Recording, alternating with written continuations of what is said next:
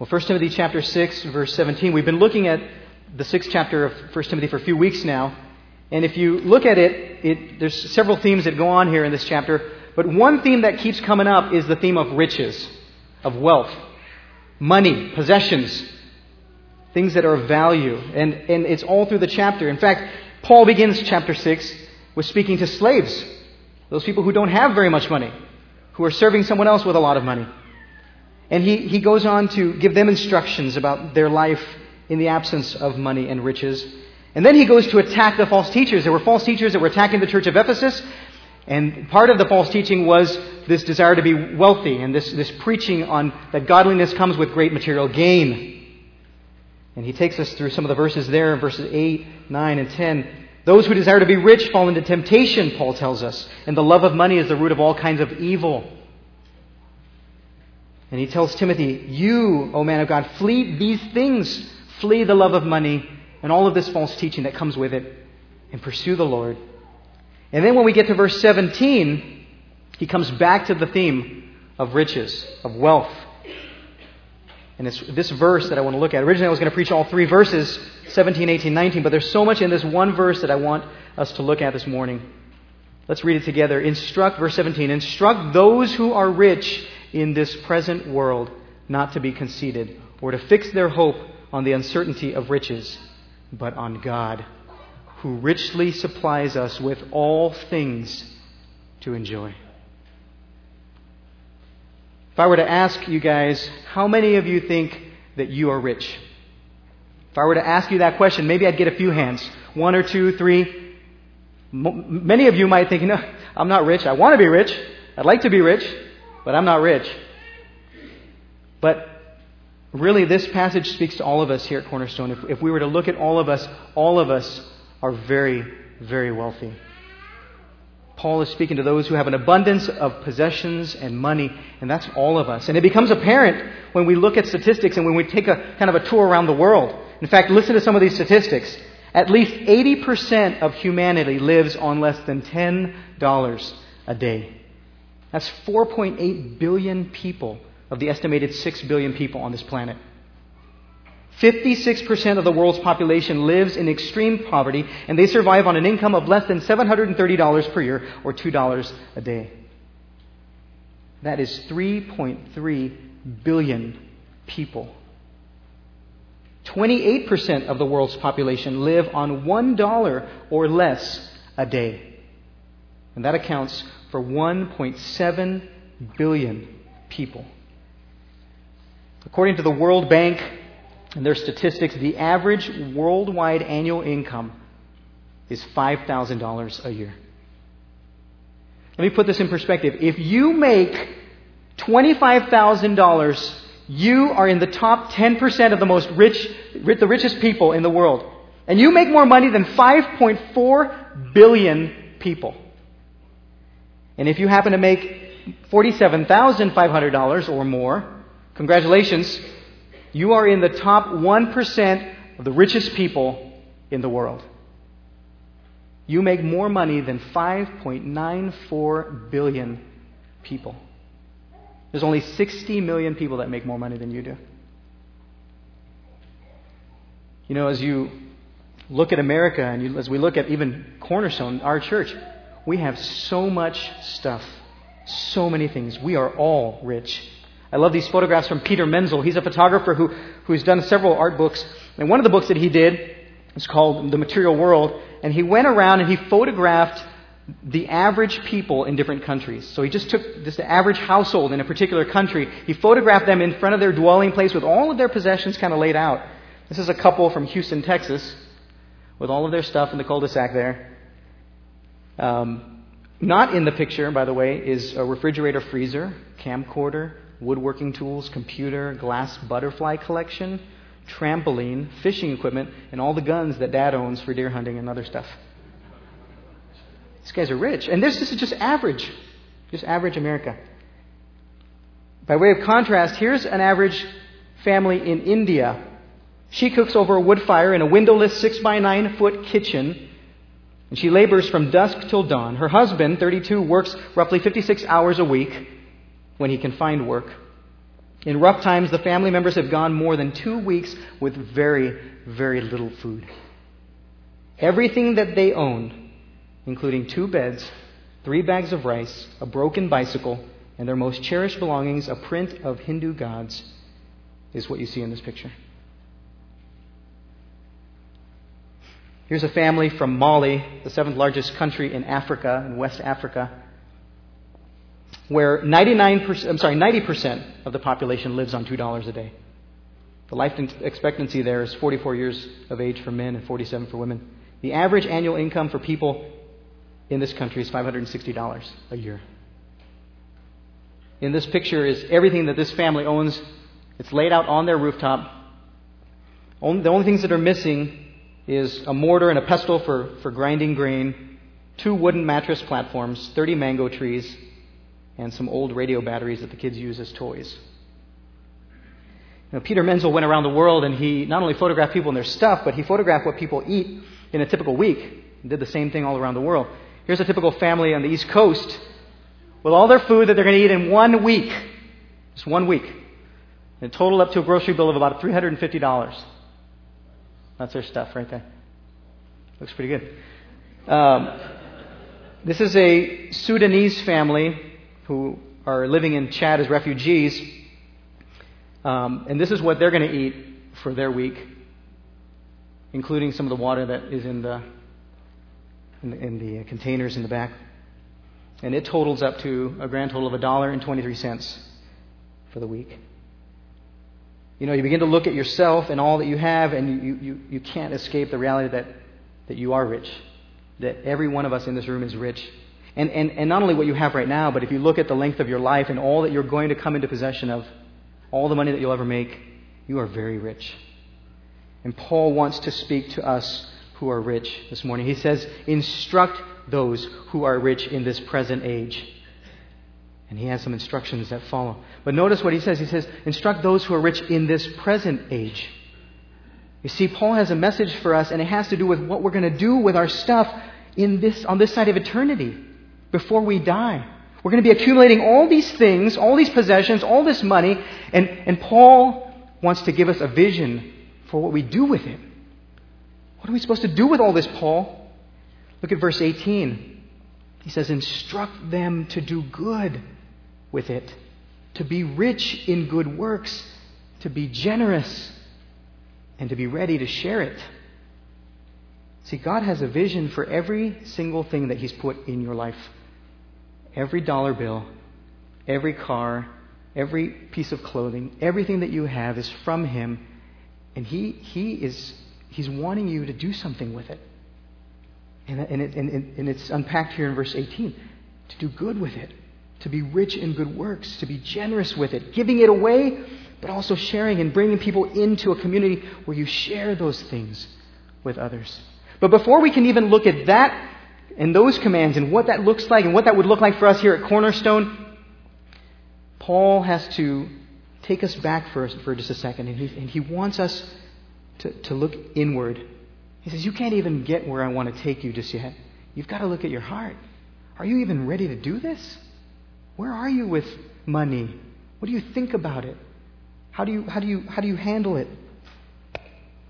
And so he's going to give us 3 instructions to prepare our hearts for investing in eternity. God wants us to invest that money for eternity, for His glory, for the sake of the gospel, for the benefit of other people. And Paul's saying, I've got to give you some instructions first to prepare you to do that. And so let's look at those instructions this morning. Instruction number 1, and they're all found in verse 17. Number 1, don't allow your wealth to make you proud. Again, verse 17, instruct those who are rich in this present age or world not to be conceited. Some of your translations say haughty, proud. The word literally means high-minded. And understand what pride is. Pride is a relational term. It involves 2 people. You see, one person, when you're proud, what you're doing is you're thinking highly of yourself, and you're literally putting yourself above someone else in the way that you look at them, in the way that you treat them, and the way that you regard them and interact with them. And Paul is saying that there's something about wealth that is dangerous. It has the tendency, or it can have the tendency, to make us proud, to cause us to exalt ourselves. It's not the money that's the problem. It's us. It's our own hearts. And here comes Paul, and he's ready to do this heart work. He says, don't let wealth make you proud. Don't let the stuff that you have make you proud. How does it do that, Paul? Well, in two ways. Number one, with regard to other people. You see, as you get that first big job and you're making your first big money, there's a tendency to look at other people and go, wow, I feel sorry for that guy flipping burgers still at minimum wage. Or when you get that nice car, you're looking at other people driving that beater. Man, I'm glad I'm not that guy. And you begin to think, wow, you know what? I think it's my talent and my hard work and my goodness that has gotten me these things.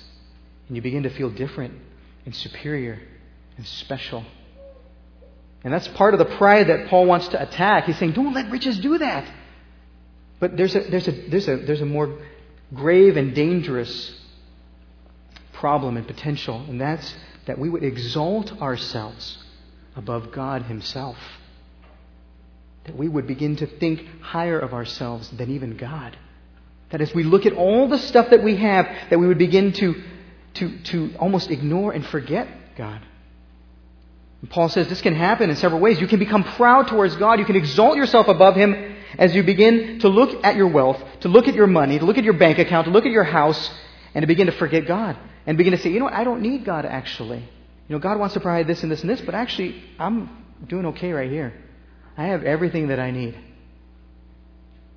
We can begin to become independent, to exalt ourselves in our autonomy and our ability to provide for ourselves. No, God, I don't need help actually. I have a really good job, and I can really do anything I need and want with what I have. There's another way that we can be proud towards God, and that's in becoming selfish. You see, we get so focused on our stuff and our little possessions, and we're building this kingdom, and it's all of a sudden it's my kingdom come, my will be done, instead of God's. And we forget that actually God is up to something here. He didn't just put us on this planet and give us all these things like just for ourselves. God is up to something. He has a kingdom that He's trying to build, and He has a will that He wants to accomplish, and He wants us to be a part of that. He wants everything we own and have to be and play a part in that. But when we become self-focused and selfish with our stuff, we're so amazed with it, and we ignore, we forget. We're not even interested in what God's up to. This can happen with what we own and what we have. And there's a third way that we can become proud towards God, and that's when we become ungrateful. We begin to look at that stuff and we say, man, I did this. I finally get recognized. I get that promotion that I've been waiting for 5 years. Finally, people see that I'm the man. And we exalt and glorify ourselves instead of saying, thank you, Lord. Thank you that you gave me this. Thank you that you provided this home. Thank you that you gave me another year working at this job. And Paul's saying, don't let riches make you proud. If you're going to do all that God has for you, His vision for how you're going to use stuff, then be humble. And so he begins to humble us with some truths. First of all, God is the source of all wealth. God is the source of all wealth. We need to remember this reality, this truth. God, everything is His. He gave it to us. We did not create it. You think of passages like 1 Corinthians 4:7. What do you have that you did not receive? And if then you received it, why do you boast as if you had not received it? Paul's saying, look at everything that you can see in your house, in your car, everywhere that you go, all that you have, your bank account, everything, you received it. And you received it from God. Why are you boasting? Why are you becoming proud as if you did not receive it? Now, for some of us who may become proud and think that, no, I did this because I worked really hard for this. 1 Samuel 2:7 says, the Lord is the one who makes poor and makes rich. He brings low and He exalts. See, it's nothing in you. It's not that you were born with this richness and then now you become rich. God chose to make you rich if you're rich and to make you as poor as you are. It's Him who decides these things. One of my favorite passages or chapters in the Bible is Deuteronomy 8, where it says, man shall not live on bread alone, but by every word that proceeds out of the mouth of God. And here's God bringing the people, He's about to bring them across the Jordan River into the land of Israel. And yeah, they plundered the Egyptians and had some gold and some other stuff. That's going to get used for the temple, not really for them. So they're really in these dirty clothes, they're trashed, they don't really have much. They've been wandering in this wilderness, eating the same kind of food the whole time. And now they're coming to this land flowing with milk and honey, where they're going to have all of this stuff that they've never had before. And listen to God's warning. He says, take care lest you forget the Lord your God by not keeping His commandments and His rules and His statutes, which I command you today, lest when you have eaten and are full and have built good houses and live in them, and when your herds and your flocks multiply, and your silver and your gold multiply, and all that you have is multiplied, then your heart be lifted up, and you forget the Lord your God, who brought you out of the land of Egypt, out of the house of slavery. Beware lest you say in your heart, my power and the might of my hands have gotten me this wealth. You shall remember the Lord your God, for it is He who gives you power to get wealth. Here's Moses warning the people. He's saying, look, not only does God give you everything, and He's the source of all things that you have, but even the ability to get that stuff comes from God. Your mind, your skills, your ability, your body, and the strength that you possess, everything that you need and to get that wealth, God has given even that stuff to you. So be humble, Moses is saying. And don't forget the Lord your God. Don't be lifted up. So remember that God is the source of all wealth, but He's also the owner of all wealth.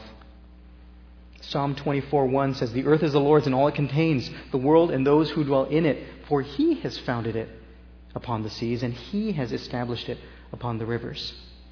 Look at everything that your eye can see, and it belongs to God. Every beachfront condo, every luxury car, every bank account, every computer, everything that your eye can see belongs to God. He says, it's mine. It's mine. It belongs to me. You know, sometimes we can forget that. We forget that something belongs to somebody else. Someone came over to my house about 5 years ago and we did some painting. He left his ladder there. And then, we had the ladder so long, every time I use it, change the light bulb, so that's my ladder. The kids play on the ladder, it's Dad's ladder. And about 2 weeks ago, a guy calls me and says, hey, can I get my ladder back? I'm like, what ladder? Wait a minute, that was his ladder. We can begin to start possessing stuff and have stuff for so long that we forget, this is God's stuff.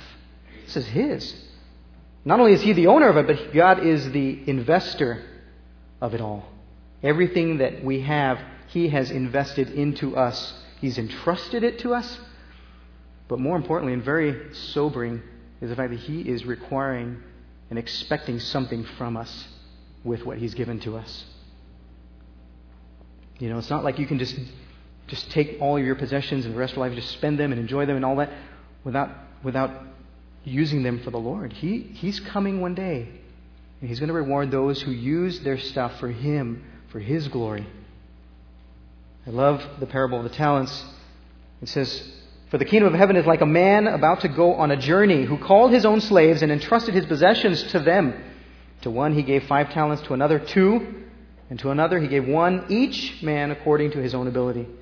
And he went on his journey. And immediately the one who had received the 5 talents went and traded with them and gained 5 more talents. In the same manner the one who had received the 2 gained 2 more. But he who received the 1 talent went away, and he dug a hole in the ground, and he hid his master's money. And when the master comes back, the slave freaks out, and he's all afraid. And he says, I was afraid, and went away and hid your talent in the ground. See, you have what is yours. But his master answered and said to him, you wicked, lazy slave. You knew that I reap where I did not sow, and gather where I scattered no seed. Then you ought to have put my money in the bank, and on arrival I would have received my money back with interest.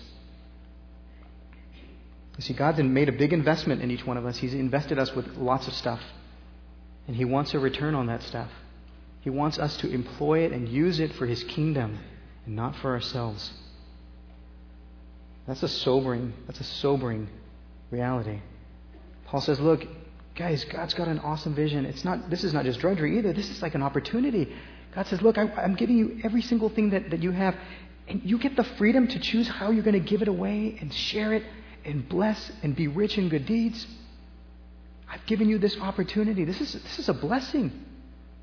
But with that has come a lot of responsibility. And Paul says you can't go there. You can't do that. You can't accomplish God's vision for that stuff, your wealth, unless you are humbled and unless you remain humble. Well, that's the first instruction. There's a second instruction, and that's don't put your hope in your wealth. Don't put your hope in your wealth. I love the term hope, the concept of hope. It's very rich. It's all over the Old Testament and also in the New. But this concept of hope is so deep. I like how Paul Tripp begins to define it. He brings out one aspect of this hope. He says hope is a desire coupled with a logical or confident expectation of fulfillment. What he's saying is, what you do when you put your hope in something is you're asking it for something.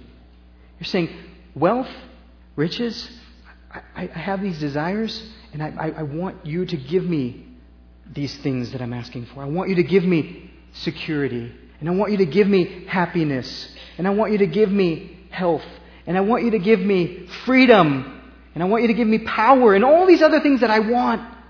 And I actually really believe that you can do that.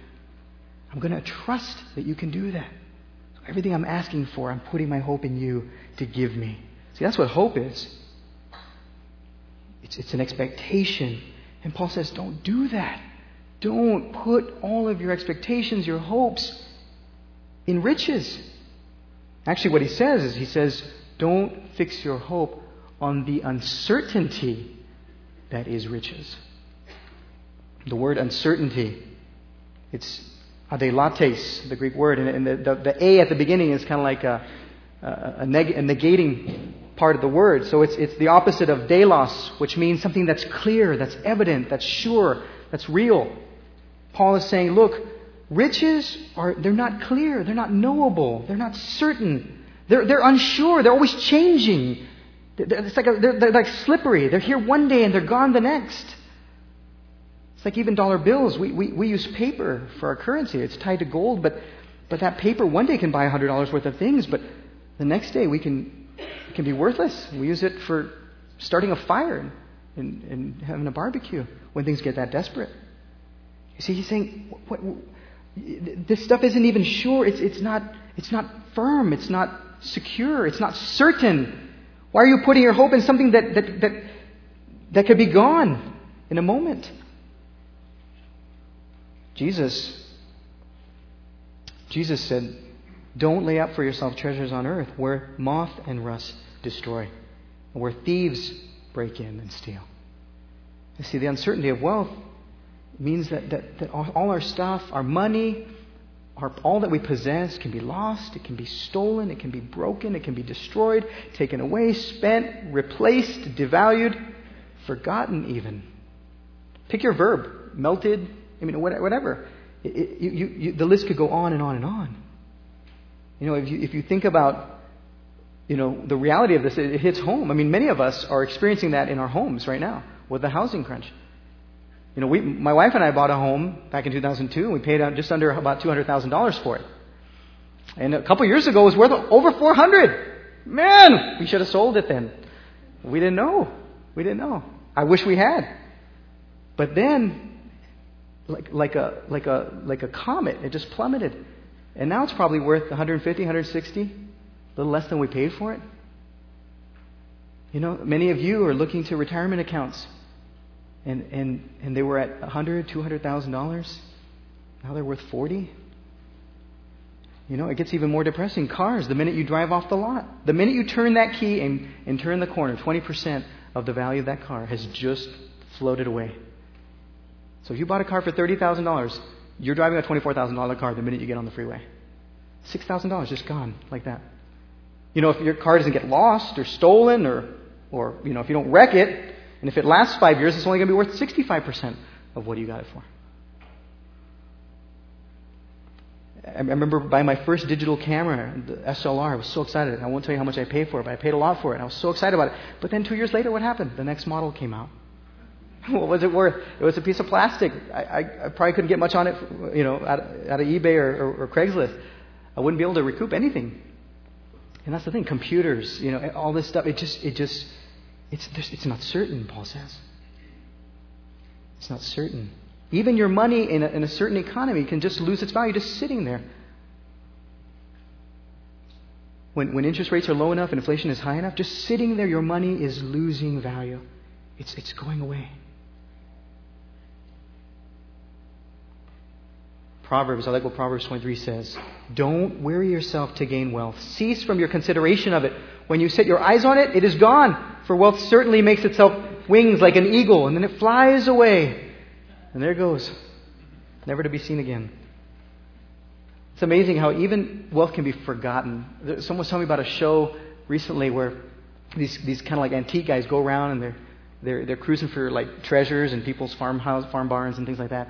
And they'll show up and this old man is, escort them to the barn, and they'll pull out this like amazing thing that's been sitting in there like collecting dust for 20 years, and like, oh, can we buy this from you? And the guy's like, oh, what is it? And they tell him, oh, it's worth a lot. And he said, oh, no, I actually want it now. It's like, why did you just sell the thing? But it's that we even forget stuff. We even forget possessions and wealth. It just sits laying waste in a barn somewhere. Paul says, don't put your hope in that which is uncertain. Even something that could be so sure. Man, when I was young, you know what I wanted to do? I wanted to win the lottery.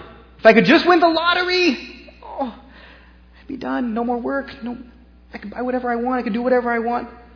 Even that is not so sure. This is William Post. He doesn't look so happy, does he? In 1988, William Post won $16.2 million in the Pennsylvania lottery. But now he lives on his Social Security check. His former girlfriend sued him for a share of his winnings, and one of his brothers was arrested for hiring a hitman to kill him, hoping to inherit a share of the winnings. His relationship with his other siblings was also strained, and he spent even some time in jail. Within a year, he was $1 million in debt and had to declare bankruptcy. And after a twin-engine plane and 2 Harleys and a couple of cars and 6 marriages, he now lives on $450 a month and food stamps. Something that you think is so sure. Man, I got it this time. This is it. It can go. It can go away. And some of you, if I won the lottery, I wouldn't be that stupid. I'd invest it really well, and I'd keep it going, and I'd be set. I would be set. But even that, what's going to happen the moment that you're dead? The moment that you die? I love the parable of the rich man. What did I just do? Parable of the rich man. It says, and a rich man, he's so rich, he's like, what do I do with all this stuff? I've arrived. I've made it. I can relax. He says, what should I do? For I have nowhere to store my stuff. I have so much stuff. I know what I'll do. I'll tear down my barns, and I'll build larger ones. And there I'll store all my grain and my goods. And I will say to my soul, soul, you have ample goods, laid up for many, many years. Relax, eat, drink, be merry. But God said to him, fool, you fool, this night your soul is required of you. And the things that you have prepared, whose will they be? God said, not yours. You're dead. See, I love what Randy Alcorn says. He sums it up about the uncertainty of wealth. He says, either it leaves us while we live, or we leave it when we die. There's no exception. That's it. That's how you can sum up wealth in its uncertainty. There's another reason that Paul doesn't want us to put our hope in wealth. Not only is it uncertain and it's slippery, it's not sure, but it disappoints. It disappoints. There's some things that wealth just cannot do.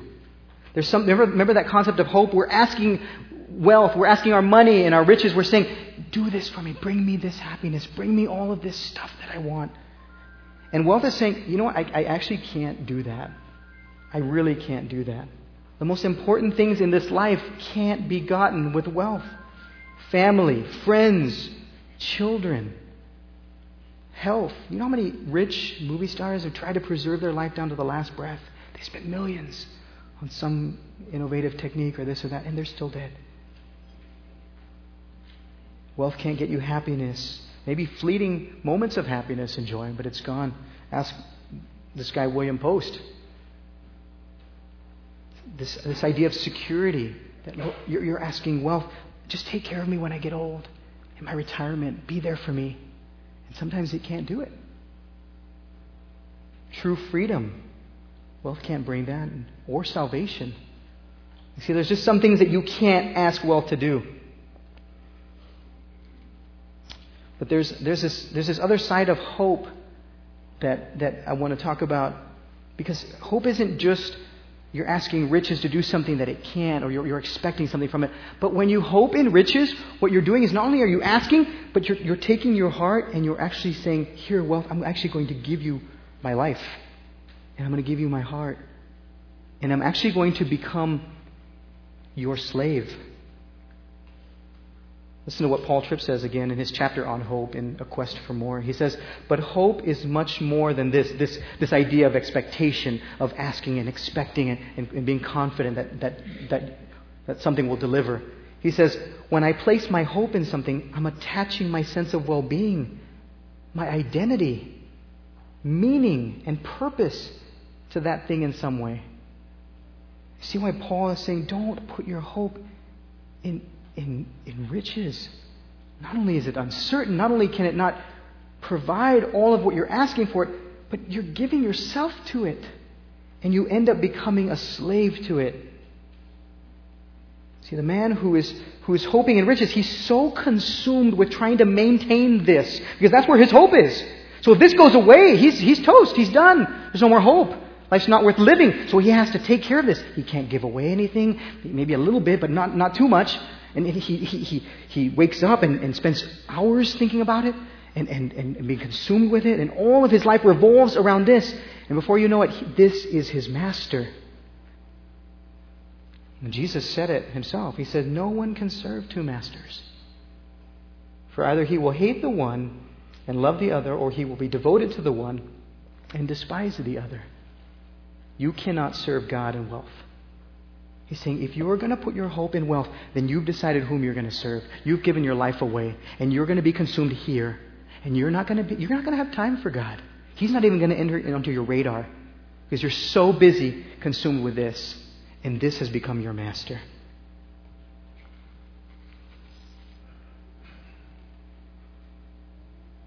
Paul says, if you're going to do all that God wants you to do with your stuff, with every dollar, with every possession, you've got to get your hope off of wealth.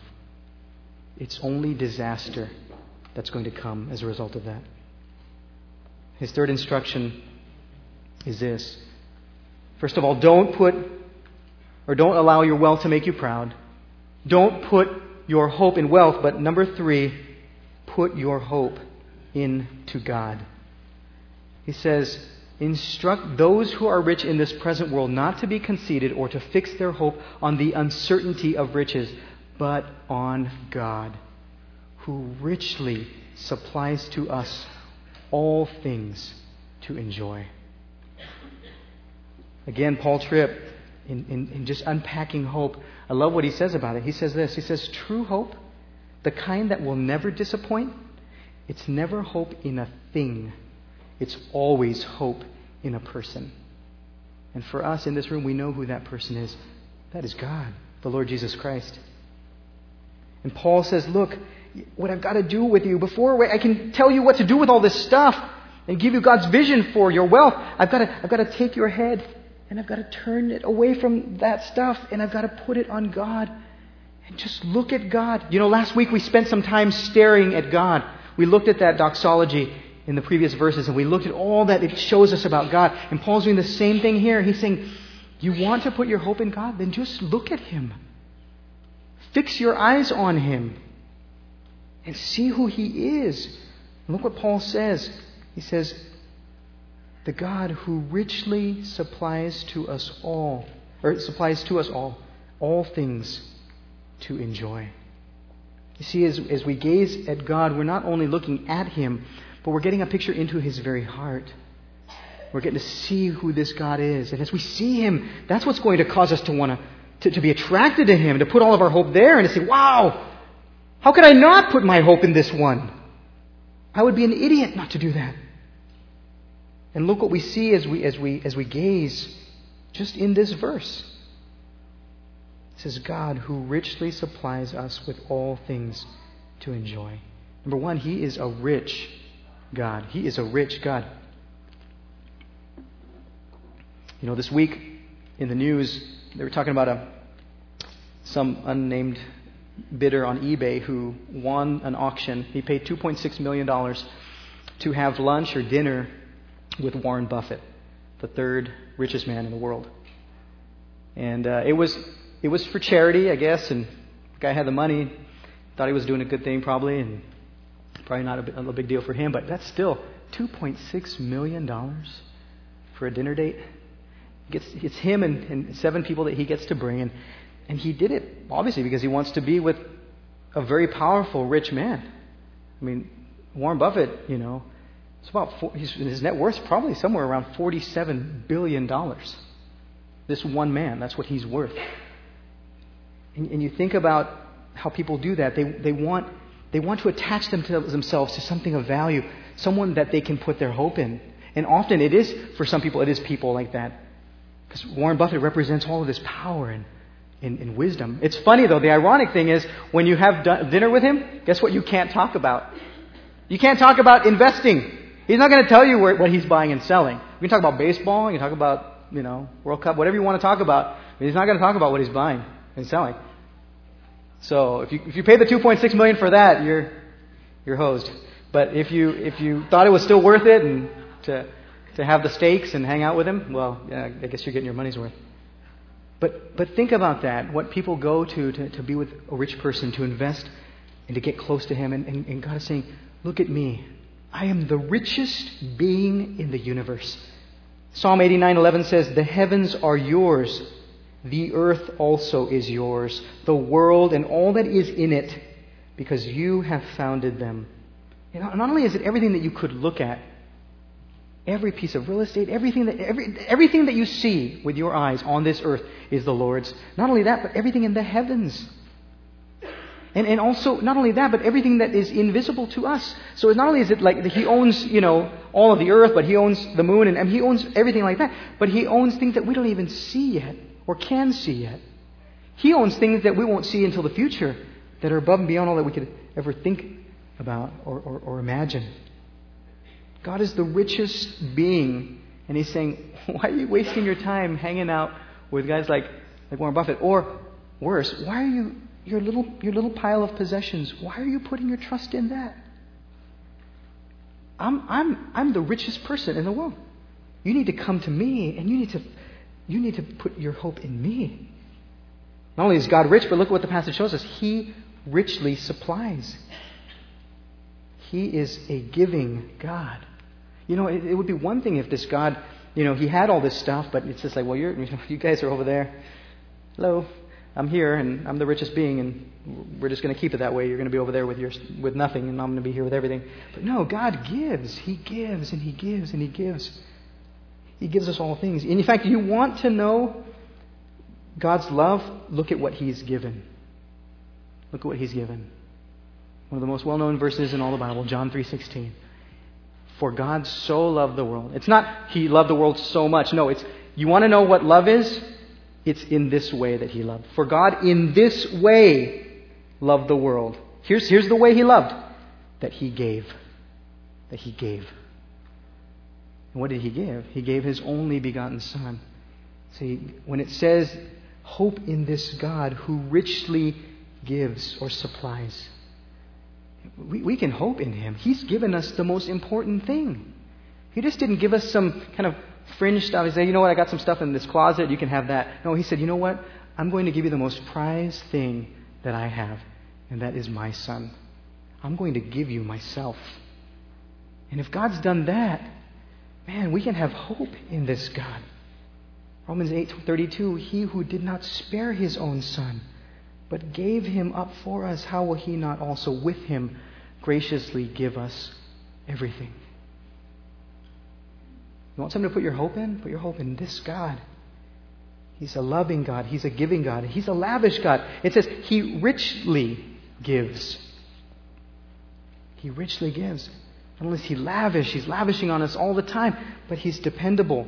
It's a present tense verb. It's not the God who gave, but the God who is continually giving. What you had 10 years ago, what you have today, what you're going to need and have in 20 years from now, that's all from Him. And He can do it because He's eternal, He has infinite resources, and He just keeps pumping it out. And it just keeps coming, and it just keeps coming. And God's saying, look, why are you hoping over here and over there? Just look at me. I'm the one who's going to take care of you. I'm the one who's going to give you all things. Notice that also He's a gracious God. You know, Paul could have said this. He could have said, command those who are rich not to be proud, not to put their hope in the uncertainty of riches, but in God, who gives to them all things. But notice the word, if you look at the text, he says, no, who gives to what?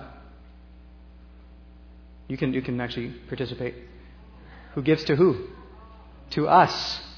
To us. In fact, what he's saying is not just to the rich, but everybody.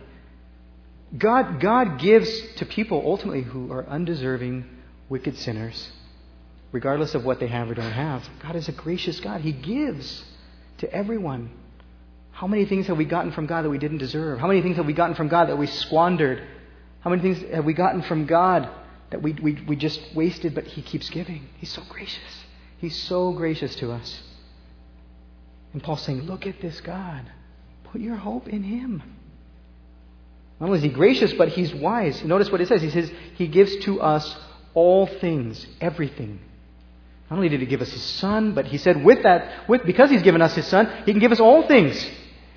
Now, notice, here's the caveat, not everything you want, but everything you need. See, He's a wise God. He only gives you that which is good, that which you need. You know, James 1:17 says, every good thing given, every perfect gift is from above, coming down from the Father of lights. Only that which is good and perfect for you and I is what we get from Him. And so we can trust Him. We can put our hope in this one. He's going to give us everything we need and nothing that we don't. And lastly, He's a joy-filled God. He's a joyful God. Notice what He says. He gives us all things to enjoy. You know, part of that enjoyment, yes, He wants us to enjoy things. You know, I was talking to Milton. I don't know if he shared this in a sermon or not, but Milton was talking about how, you know, God could have given us, you know, food that tasted like dirt or trash. But every savor, every flavor is that's like for our enjoyment. Like every single thing that we get from the Lord and have and experience, it's like for our enjoyment. He's not a God who says, here, have it. No, He's like, I want you to have this. I want you to have this. Taste this, try this, experience this. So He wants us to enjoy the things that He gives us, but He wants us to have our enjoyment ultimately in Him. You see, as we experience the things that He's giving us, we're going, wow, God, thank you. And we're enjoying Him. And as we try something over here, or as we come into possession of something over here, we're like, wow, Lord, thank you. And we're enjoying Him. Part of that enjoyment also, as we're going to see in the next verses, comes with what we give away also. God says, look, be like me. I get to give away all the time, and it gives me pleasure. Jesus said, for the joy set before Him, He endured the cross. He knew what it was going to give. He knew that what He was going to get from it, and it was a pleasurable thing. Even the cross for Jesus, there was joy in it. And God says, I'm a God of joy, and I enjoy giving you these things. And I want you to feel that also. When you give away, I want you to enjoy these things. So look at God. Look at the God that just from this one verse that we can see, Paul saying, look at Him. Fix your hope on Him. And as you compare, as you start to compare, you start, your little, you know, your few bank accounts and your car, your home, all the things that you have, and as you weigh them on a scale and you begin to look at the God who Paul's describing, I mean, there's no comparison. One is unsure, uncertain, but Psalm 102 says the Lord is forever. It says, of old you laid the foundations of the earth. The heavens are the work of your hands.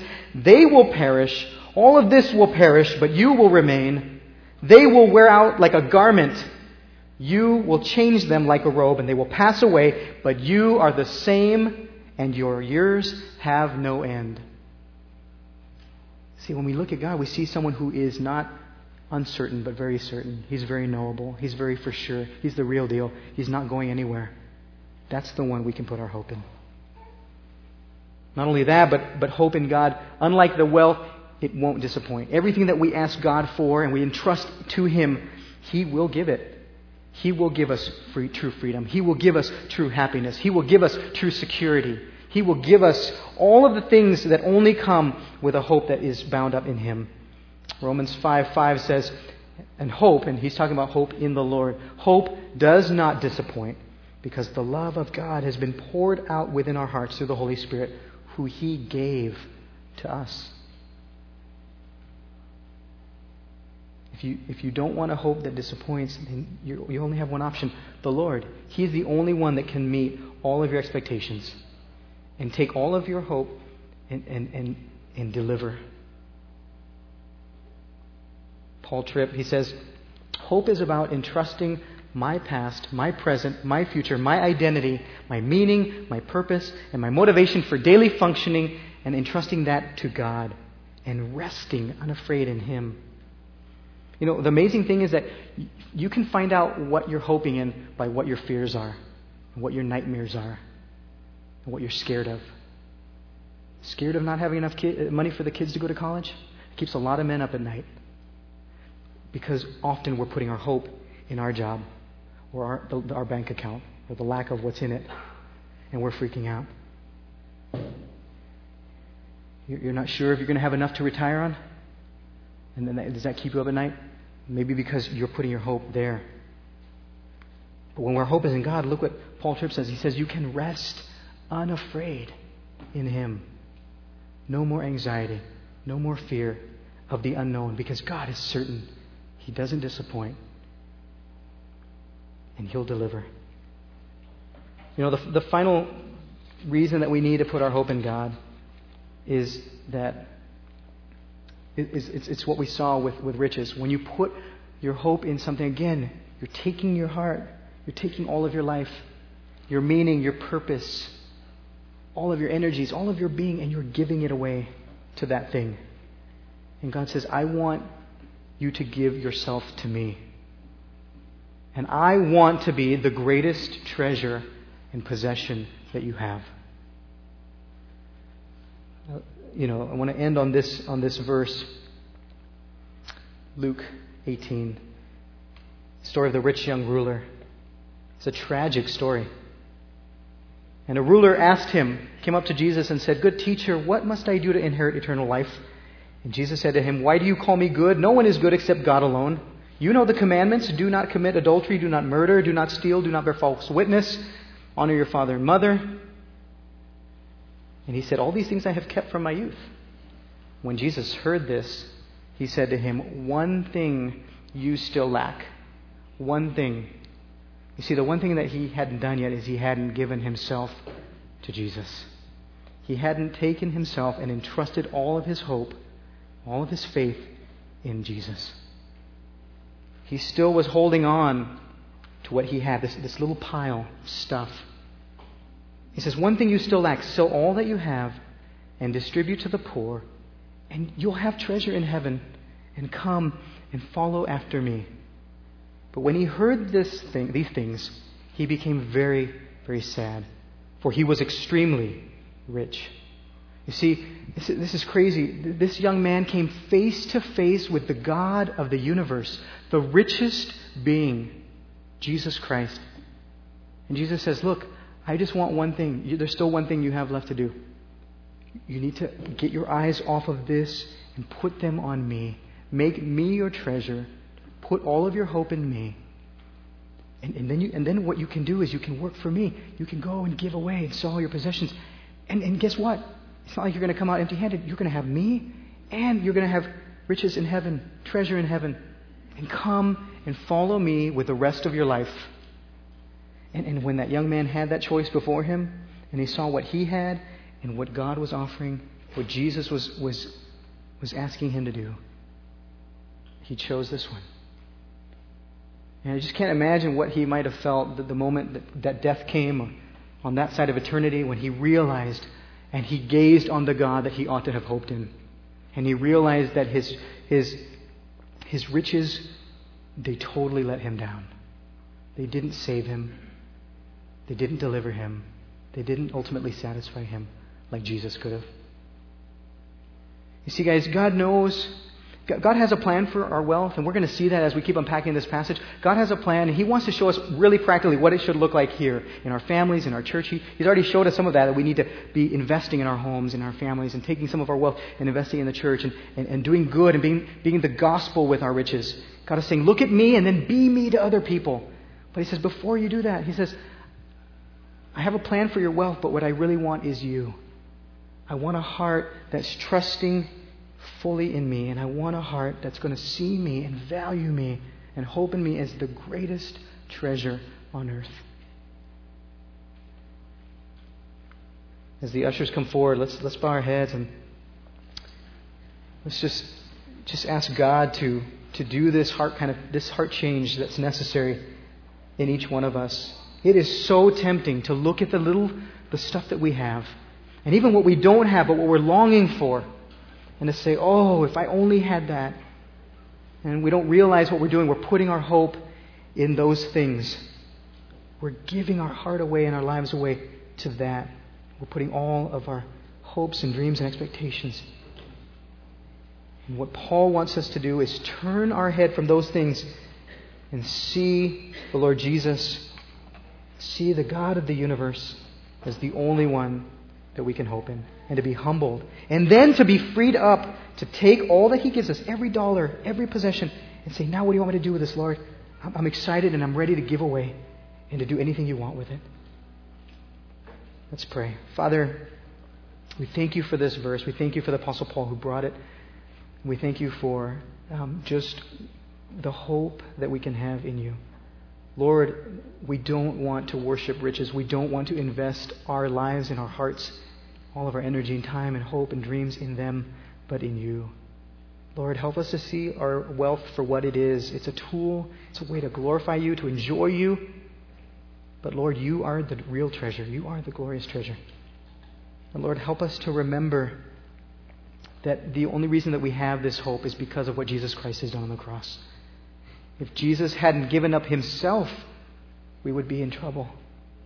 But it says, for you know the grace of our Lord Jesus Christ, that though He was rich, yet for your sake He became poor, that through His poverty you might become rich in Him. Lord, help us to cling to Jesus, our only hope, and help us to take our eyes off that which we have, to be wise with it, to only use it for that which does good and glorifies you, Lord. And as we give our offerings even right now, Lord, direct our hearts, guide our hearts to give away and to give and give and give, knowing that you supply everything richly for us to enjoy. Lord, we pray all of this in the name of Jesus Christ, our awesome Lord and Savior. Amen.